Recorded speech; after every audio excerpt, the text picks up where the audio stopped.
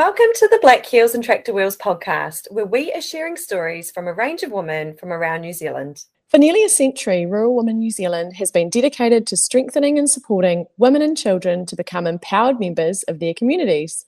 We hope that by hearing these stories from inspiring women all around the country, you'll feel inspired yourself. We're your hosts, Emma Higgins and Claire Williamson, and would love for you to join and subscribe to our podcast so you don't miss our rural stories. By the way, this podcast is supported by AFCO, Kiwi to the bone since 1904, and working with our farming families to supply the world with top quality beef and lamb since then. So, Becks, you are now very firmly in the rural life, obviously in the most beautiful part, I think, or one of the most beautiful parts of the South Island. But just take us back a little bit. So what has your life been like before rural adventures? Have you always lived in the country, or do you have more of a bit of an urban upbringing? So I was born in Hamilton, surprisingly to most, and I actually started primary school, and my early years were in Cambridge, in a sort of rural suburb in Leamington and Cambridge, yeah. And then actually at the age of 6 went over to Papua New Guinea. So my dad and my stepmom got jobs over there, and I spent the next 5 years of my life in Papua New Guinea, which was an incredible experience. And then moved back to New Zealand and to Dunedin, so really urban secondary schooling. I had a passion for farming from my friend who was at boarding school at the same school I was a day girl at. And that ended up in sort of lighting a passion for agriculture and lighting a passion for veterinary medicine. So the two combined, and now I live rurally in Ranfurly. Oh my goodness. Okay, so much to unpack in that very tidy paragraph you just gave us. Number one, Papua New Guinea. What is that like? I've heard mixed comments about Papua New Guinea, and I'm dying to hear from your perspective of someone who's lived there.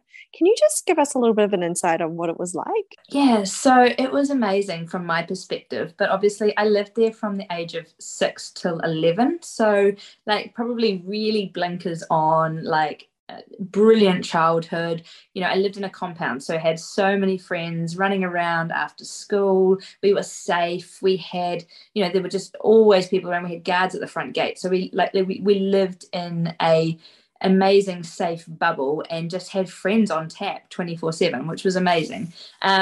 We had a yacht, and so we went off sailing to different islands on the weekends, and so I was just a fish. I used to just spend all of my time in the ocean and outdoors. So it was a beautiful upbringing for a 6 to 11-year-old kid. We were there before the coup, one of the coups, so it was, yeah, it was definitely an amazing childhood. Yeah, I really do. It's one thing I'd say to people is, if you're thinking of traveling like overseas with young children, then do it, because it was an incredible experience for me, and I got to see a whole different world. And I think now I have such a different appreciation and respect for different ways of life because of experiencing that as a child. Yeah. I mean, borders are open. See you later, guys. You've just sold it to me. I'm out of here. Okay, I love that. That's so cool. And it sounds like you just had the most idyllic experience. That brings me to my second question. You talk very quickly about going to university and then suddenly ending up in rural life. I'm sure there was a man along the way, based on what I've read about you. Tell us a little bit about how you met your other half. Yeah, so Jason and I actually met. So I had been working here in Ranfurly for, I think 6 months before I met Jason. And we met at a friend's 21st. And yeah, so I was already actually the local vet in town, and he had been away at Lincoln and then came home. And yeah, we met at a 21st in town of a mutual friend. And yeah, the rest is history. I love how many of these rural romances either start at the pub at someone's 21st or at some like rural kind of like knees up event. Like, it's so awesome. So I'm really interested, as how shall I refer to myself? A failed vet student, because I didn't quite get there. I'm really interested in how you decided that you wanted to be a vet, and then what your experience of becoming a vet was, And because I'm just interested here, I think we'll have some listeners that would love to get into that, you know, that line of work, being super passionate about farm animals and about giving back and about, you know, moving farms forward. So how did you get into it in terms of like, what was the experience of uni like? Maybe the drinking and partying, I'm sure, was also fun. And then how did you get into where your specialty is, and what sort of things do you love the most about being a vet these days? So caveat here is my uncle is a vet. So quite often you find vets have family members who are vets. It seems to be a real family thing. So my uncle is a vet. He started off his career as a mixed practice vet, so doing large animals and small animals, but then he ended up specializing in small animals.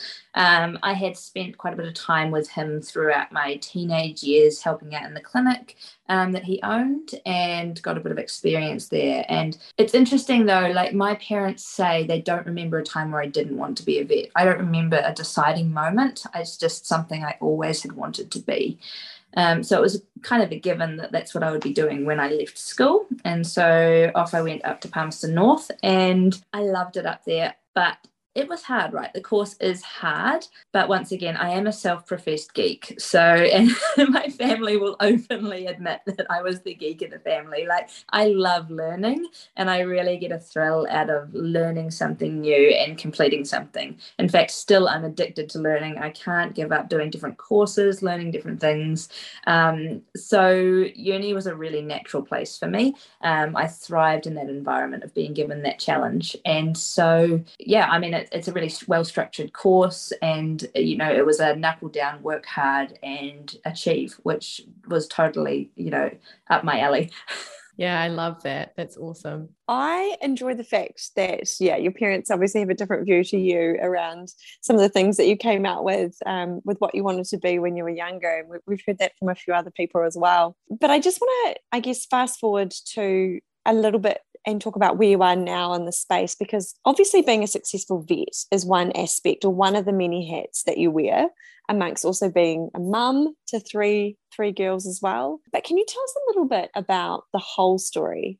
Because that seems like it's got quite an interesting angle also with the type of structure it is. So maybe for our listeners, could you just give us a bit of a rundown on what it is? Definitely. So the whole story was kind of curated from years and years of different musings and thoughts going on. But where it really came to fruition was, do you know, like during lockdown, like some people baked bread. Yeah, I set up a social enterprise. Like that is my claim to fame, is like some people made bread. I set up a social enterprise because, you know, I wasn't busy enough. And so, yeah, what it really was is, so the social enterprise that I founded is The Whole Story. And The Whole Story is about inspiring, facilitating, and articulating sustainability in agriculture. So how that came about is I was faced with a challenge as a farmer. So we've got a 700 hectare sheep, beef and deer farm here in Ramfurly. And the challenge that I was seeing us face as a farming family was that sustainability is really complex, and we're out working all day, every day on the farm, getting things done, but we're meant to be putting in new initiatives in sustainability. And when were we going to find the time to research that, to know what the right answers were, to know whether we could do these different things? And I looked at a skill set that I had, which was that I could, like, I'm really passionate about connecting dots. And so I think farmers are so amazingly wonderful at being able to get hard work done. And they're so passionate about leaving their land in a good place and having pride over the work they do and leaving legacy behind. And I think it was connecting that, the fact that, you know, farmers are wanting to be more sustainable and they're able to do the work. It's connecting the dots in between of knowing exactly how and what to do.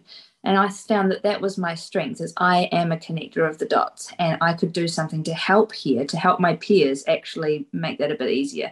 And the other challenge I guess I was facing that I wanted to confront with the whole story was that sustainability was becoming really synonymous with environment, and it left out the considerations of people and our communities and our animals and our business success. So I really wanted it to be a more holistic viewpoint. And I really just want people to get excited about sustainability. Like, that is my passion. I agree entirely with what you've said around just, yeah, there's so much to take in. And going back to your opening statement, so much to take in, so much to learn. But if you're out there on the tools, where are you going to find the time to kind of pull it all together? Or connect the dots, as you say. I'm intrigued about the social enterprise aspect. Can you tell us, can we dig into that a little bit more? Because I'm sure there'll be some listeners out there who might not know what it is or what that concept is. And I think it's a really interesting one to apply particularly to this topic. Yeah, so I was really passionate about building a purpose-led business. So for so long, kind of working and learning around corporate business models, I just decided that I wanted something that was actually designed to be done with purpose and to be better for our people, to be better for our planet, and to be, just that little bit more heart and soul in the business. And so it is a purpose-led business, but also more to the complexities of a social enterprise.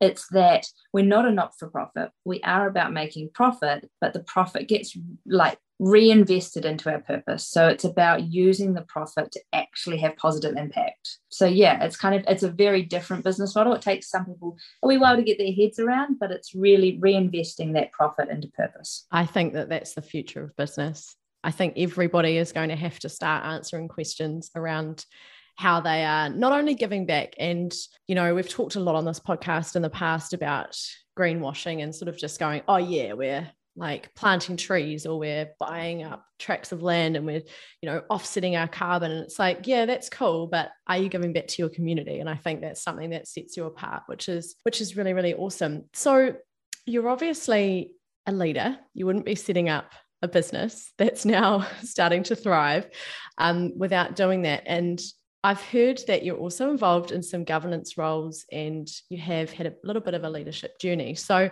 would you tell us a little bit about that? Tell us about some of the roles that you've held, and I think some of the courses that you've done in the journey that you've had in that space for our listeners. Yeah, I guess I'm trying to think where my leadership journey first began. I think it's kind of one of those things that quite often you can't pinpoint the moment you decided to. I think everyone's a leader in their own right, aren't they? It's just the sphere in which you lead. But I guess I've probably been combining that love of learning and a natural affinity for leadership has meant that I have actually progressed and carved out that pathway in my career and life. I've done some courses through my veterinary career that were based around leadership.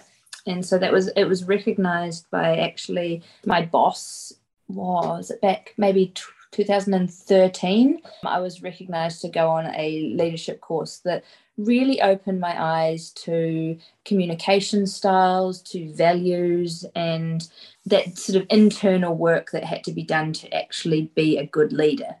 And from there, it's really blossomed into that being a whole lot of different courses I've done, but a really pivotal range of courses I've done have been the ones through the Agri-Women's Development Trust. So I've now done Understanding Your Farming Business, It's All About You, and Escalator. Escalator was a complete game changer for me in the leadership space. I say it changed my script, both my internal script and my external script. It really, really has changed my life. And it's set me up with a really, really strong knowledge of who I am as a person and how I want to lead and what my purpose is.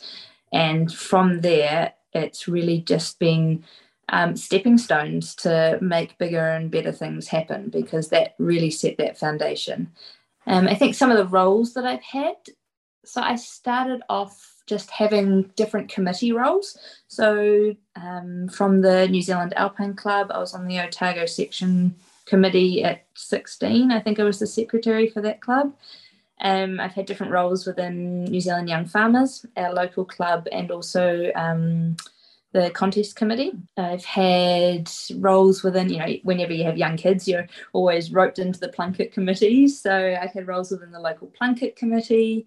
I've had a board observer role through my veterinary organisation. And recently, although the time is flying, I got appointed as independent director for Quorum Sense. So I really love the governance work I do, and I hope to grow in that space. I think it's such an amazing opportunity to be able to impact and influence the sector that you're working in from a really high level. And I'm really, really passionate about growing that side of my career. We're just going to take a short break so you can hear a word from our sponsors. AFCO has been part of the fabric of rural New Zealand since 1904, partnering with livestock farmers across New Zealand, supplying quality beef and lamb to markets across the world. This naturally means AFCO works closely with individual farming families and wider rural communities, providing the support where it's needed. Nurturing the grassroots of New Zealand's farming success story, that's AFCO. Kiwi to the bone since 1904. Can you, and this sort of flows on to the conversation or the topic that we've just covered, but can you tell us a little bit about the Zander Award? Because I know that you were a recent finalist in one of the intakes just a couple of years ago. Talk us through a little bit about what that award is and the journey that it takes you on as well, because we've actually talked and had contact with a few people outside of this podcast with the Zander Award process, and everyone who does that seems to be a leader in their own right. But I know that there'll be some that are listening to this podcast and will be considering this perhaps as well for the next year's entries. Yeah, the Zander McDonald Award I was so humbled to be a finalist. It was in last year, 2021. Yes, and it was, for me, it was a really pivotal moment because it was the first time that I was truly recognised for my value set, my story, and the life I'd created. You know, quite often people talk about your success in your career before kids. And then it's kind of like, then it kind of takes a break for a while, and then you might get back into it later in life. But Zander came at a time where we had the two girls at that stage, and I had just founded the whole story. And in my application, it was really me. It's the first time I presented truly my set of values, my ideas, my story, and my purpose in an application. And I was recognized for the value that people saw in that. So that for me was really humbling, and it was a really proud moment. I'm really, really grateful for that. It's an amazing process. So the process itself, so Zander McDonald Award is an award for its innovative leaders in the Australasian agricultural sector. So, and young leaders. I was like, that's another thing. I was like really humble. I was included in the young group. Like, I was like, that was an amazing moment. But it's such an incredible group of people. And the biggest part about being a finalist is it's not like you're named as a finalist and then all of a sudden there's an awards dinner and then someone's announced. It's you're named as a finalist and you're welcomed into a family. And as a finalist, you're part of that family. And so you automatically gain a network of amazing mentors and, connections that you can lean on, and friends. Like, these people have genuinely become friends. And it's a family of people who you're always a part of. And it doesn't matter actually whether you win or you're not successful in winning the award. Just being a finalist, you're invited and welcomed into that family equally. And so there's also amazing professional development opportunities through just being a finalist. So they gave us media training, and we had day outings to different industries, and just had a really good time networking. And it's such an incredible experience. Like, if you're thinking of applying, it was actually a friend of mine who suggested that I apply. I went, oh, shucks, not me. And they really, really forced me to apply. And, I can't thank them highly enough, because it was an incredible experience. So if someone is thinking of applying, or even if you see the criteria and you think of someone else, then tap them on the shoulder and say, hey, look, apply for this, because it's so worth it. It is such an incredible family to be a part of, and such an amazing experience. That is the best description of a leadership program that I've heard in a long time. They will be sitting out there going, can we take that excerpt and put it on all our advertising? It's beautiful. So I'm really curious about something, because I feel like you're going to have a really cool opinion on this. So I've been pondering while you've been speaking about the challenges that we're facing in the rural sector at the moment. And I think you have a really good understanding of what that means from a community perspective, from an environmental perspective, probably also employment wise, because you're involved, with as a professional off farm as well. What are your thoughts on how we can successfully continue wonderful way of life in farming in New Zealand? Because I think there are things that have to change, and that's obvious. And I think most people are on board with those changes, but there are some really, really big challenges. And yeah, I think I just love your thoughts on what that means for us, probably as that new generation, coming into, perhaps being new into farming or coming into farming. How are we going to be successful? That we have to be really, really firm in what our values are and what's important to us. And I think once you know your core values, then you can approach anything with a bit more of an open mind. And I think you're right, change is inevitable, right? And the things that served us yesterday aren't going to be the things that serve us tomorrow. And there are going to be things that have to change. But change isn't always a bad thing. And maybe if we looked at things with an open mind, and if we approached the future with a bit more hope and optimism around our value set and went, what's really important to me? What are the things that I'm non-negotiable about? And what are the other things that maybe aren't so important that I'm worrying about that I don't need to? Maybe we could just think that, the future is going to be bright and we actually create that. So if we have a bit more of an open mind, a bit more blue sky thinking, and approach things with hope and optimism, then I don't think the challenges look nearly so scary. They're just changes. They're opportunities. Yeah, just changes. I like that. How do you manage to fit everything in? So I'm genuinely asking here because you have so many hats that you wear, whether it's, the mum role, the vet role, the Whole Foods role, the governance roles. At what point do you kind of take a step back and think, wow, this is the certain direction that I'm going and I'm comfortable with this level of busyness? What are your mechanisms, I guess, for juggling all of the things all of the time? Because you're covering so many different elements here. Yeah, I'd like some advice, actually, personally, asking for a friend. How do you do it all? Daycare. Yeah. And Amen. Be comfortable with dropping the ball, right? Like, I do not achieve perfection.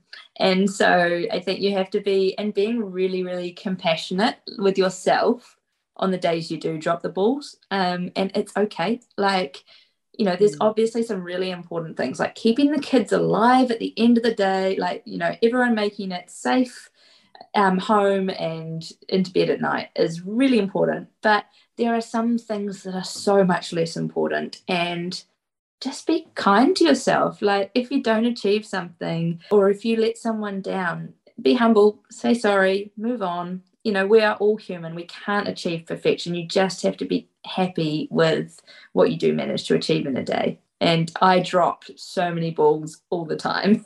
Oh, and have a cleaner. Outsource. It takes a village. It does. I totally agree with you on that one. And I think, done is better than perfect. And also you have to look at those balls and say, which one can I really not drop because it's a glass one, and which one, it will probably bounce if I drop it. And I think that's a really important distinction to make as well. So one thing I'm always curious about, and it does relate a little bit to this last question, but when you do have a lot of hats and you do have a really busy life, I think it's just so important to get some time out for yourself, to get that, I suppose, me time or the cup refilling moments. So I'm really interested as to what that looks like for Becks Smith. Once again, daycare. No, I was thinking about this, and it's really about making it a priority and scheduling. If I need time out, it goes on the calendar And there are daily things that go into my daily habits and structure that are so important to keep me, my cup full, to keep me looked after, to keep me healthy. Because I think you're right, I do have a lot of different hats, and to be maintaining that level of momentum all the time requires like self-care plus plus plus.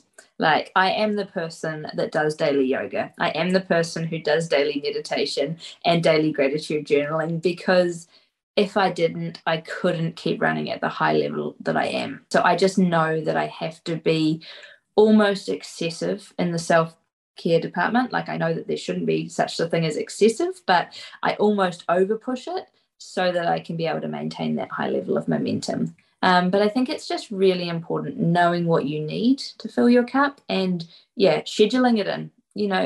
You would schedule in a coffee with a friend or a meeting for work. So you need to schedule in that coffee with yourself or that self-care meeting for you. Yeah, nice. I read something about that recently. It was like, think of yourself as a CEO and then book your own CEO meetings, because you'd never cancel on a CEO. And I was like, damn, it's deep. I like it. The question just around the rural life. So tell us a little bit about Ranfurly. Now that you've been embedded into the community, what is really great about it? What do you love about rural life? And what has been a bit of a culture shock as well? I mean, you've been here you've been part of the rural fabric now for a really long time, but if you can cast your mind back, were there any cultural differences or anything that really stuck out to you when you first moved to Ranfurly? I'll start with what I really love about rural life. So I love the fact that I have so much wide open space. I love having space, and for me it's really important to go out and just be able to see so much blue sky and breathe fresh air, and that's really, really important to me. It fills my soul. So having that, like where we live, we have amazing big open spaces and skies, so that's like, I love that, and I'm really grateful for that. I think I've got a lot of friends in cities and urban environments, and they just can't even comprehend the degree of space we have. And I feel quite claustrophobic now when I'm in a city for a long period of time, because I really miss that space. With regards to rural communities, what I love is that the people, gosh, it's amazing. You walk down the street and you know everyone and you can talk to everyone, and it's just so friendly, and it's like you have an extension to your family. And when you need people, they're there. And when you want to celebrate with people, they're there. And I just don't think you get that all the time in some of our urban environments. So I am really, really grateful for that too, as from a community perspective, that we just have an extension to our family, and my kids have an extension to their family. Like, the community is there for our whole family. Culture shocks, differences moving here, it was really natural for me. It was a really natural fit. I'm trying to think of things that I miss. I'm really passionate about drum and bass music, and there's not that many places to go out and listen to drum and bass around Philly. Like, I was going to say, a friend and I were just discussing that today, and that's probably a fun fact for everybody. Here she is. She's Becks. just arrived. Becks Smith, with a real Becks Smith. Please stand up. I love it. That was probably, like, I had to travel so far for different gigs. So that, when I first started, was just, it was a bit more traveling. But yeah, that was probably one of the biggest things I missed, actually, and the only thing. Like, everything else I need is here. That is pretty beautiful, I have to say. I agree with the wide open space. I think probably most people in the rural space do, but it's stunning. Like, I've got all of the Waikato Mountains, so you'll know, because you grew up in Cambridge. Maungatautari and Kekapuka and Parongia from my house, so it's pretty cool. Our last question for you today, I'm really curious about, because you have got such a lot going on in your life, and there's a lot of different facets as well, because you've got obviously the whole story and being a vet, working on farm, your children, family. Question is, what are you hoping to achieve over the next 12 months? And what are some of those things that you think about when you're setting those goals? Because I feel like you must be quite goal driven. So what are those things and how do you do that? How do you set those goals and what might they look like this year? You'd be surprised. My goals are, I'm not very good at setting smart goals. That is like a confession. This is Confessions with Becks Smith right here. I'm not very good at setting smart goals. My goals have much more of a feeling to them, or they're a lot softer. But my goal for the next 12 months, I'm very clear on, and it is to create flow in each of those facets you speak of, to be able to be where my feet are and be present in the moment. So not to be worried about what's going on with the whole story while I'm with the kids, and not to be worried about the kids, just knowing they're under control while I'm busy out on the farm or at work in the vet practice. So it's really about finding that flow and that real comfort that everything is as it should be and that I can just be present in the moment. That's all I want for the next 12 months. I think that is an awesome goal to have, and one that I can relate to completely. Just shutting off the brain, shutting off one part of the brain while, you're elsewhere doing something else, and just wanting to be in the moment. So I love it. Thank you so much for your time, Becks. You are such an inspiration to so many of us, and you've got so many things on the go, but you're so involved with the community and you're giving back in so many different ways. And we have just been absolutely thrilled that you could take the time to talk to us. So thank you so much. And we can't wait to see where you're going to be in the next 12 months. Rural Women New Zealand is a community of like-minded women who are doing amazing things in their respective regions and communities. This podcast celebrates the achievements, successes, and stories of our rural women, which are also the foundations for our organisation's rich history. We want you to be part of our future story. So please join us by clicking on the link in the show notes, and we look forward to welcoming you into the fold.